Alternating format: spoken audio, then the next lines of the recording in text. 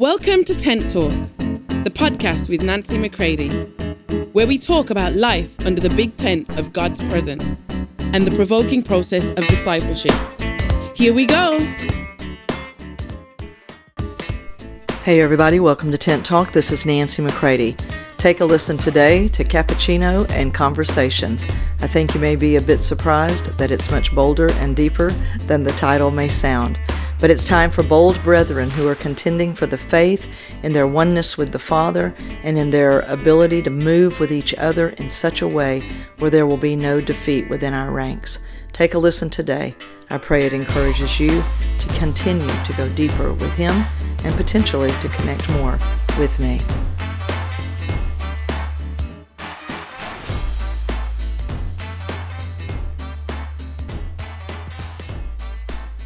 Hello, my bold brethren. Listen to this scripture out of Philippians 1, 27 and 28.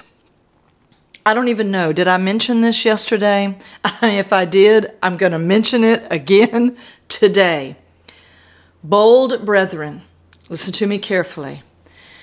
We are about to have God do something in us, for us, that is going to so secure victory, so secure progress and production, that we are going to be in awe of what it is that He is doing inside of us, so that we can move with Him and with each other.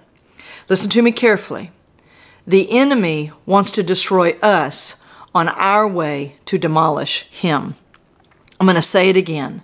The enemy wants to destroy us on our way to demolish Him.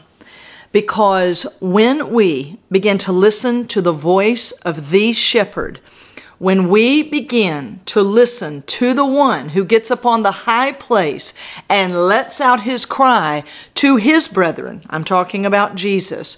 He is not ashamed of his brethren, the word tells us in Hebrews. He is definitely the first of many brethren who will be of his kind, of his calling, who will share in his life. When he gets up on the high place and he lets out the sound of his voice, all the sheep within his pasture who previously were jumping all over each other and we were, freaked out and confused and in contentions and bitings and devourings of each other. Listen to me carefully. When that sound begins to come out, those brethren are going to hear his voice, and then they're going to come together and they're going to crush the wolf in our midst. We are going to crush the enemy in our midst because we've heard a sound from the shepherd. We have heard his voice and we are responding to him. And by the very coming together that he makes happen, that coming together is going to crush the enemy in our midst. Not because we're so focused on the wolves in our midst, but because we have heard the sound of our shepherd. And this is a scripture that has been in my life for years and years, but is coming back with a very, very strong force. Philippians 1, 27 and 28. So grab you some cappuccino while we have this conversation. Only be sure as citizens, so to conduct yourselves, that your manner of life will be worthy of the good news, the gospel of Christ, so that whether I do come and see you or am absent, I may hear this of you, that you are standing firm in united spirit and purpose, striving. We talked a little bit about this yesterday. Striving side by side and contending with a single mind for the faith of the glad tidings, the gospel. It goes on to say in verse 28, and do not for a moment be frightened or intimidated in anything by your opponents and adversaries. For such constancy and fearlessness will be a clear sign, proof, and seal to them of their impending destruction, but a sure token and evidence of your deliverance and salvation, and that from God. We cannot be frightened or intimidated, but that has to come from something deep within happening between us and the Father and between each other. You see, if it only remains between you and the Father and never has any expression in the way that we conduct our business, in our manner of life with each other, that we come into this agony, this striving that produces life, that produces a oneness that is not, clones of each other, that we aren't all trying to have exactly, the same. We get these ideas of utopia and how we're going to all, be together. No, we have to let Him do it. He will unfold it, and we will begin to get somewhat of a picture of that. You can see it in the Scripture.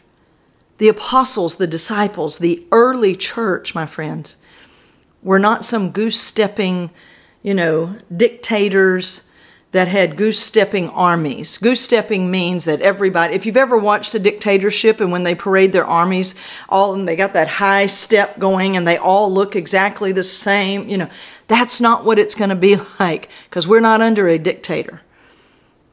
Jesus is not a dictator of the angel armies. We do not want to be under dictator leaders in the earth. There is something very powerful and very organic happening. And I'm just simply wanting to alert you to this. People, get ready, get ready. Let Him begin to work in you. I'm letting Him work in me in a whole new level. And let me tell you what, when that which He produces in us, first between us and Him, you and Him, and then between us and others, all right, is going to be part of what this is speaking of here. That the way we are able to walk shoulder to shoulder, the way that we are able to move with a constancy and a fearlessness that can only come from His life within us, this breed of fellowship, my friends, is something I'm just catching glimpses of, and we're going to need it so deeply that is not born of the soul of man. It is not soulish. It is of spirit. Therefore, it is of a completely different source. And therefore, it will not look like just your regular, typical friendships. This is going to be something that's for Him and His kingdom. And it will be a deep blessing and nurture to all of us. But listen, it says when we live this way, it's going to be a sure sign to our opponents and adversaries of their destruction. But it's going to be a sure sign that we are truly the sons of God.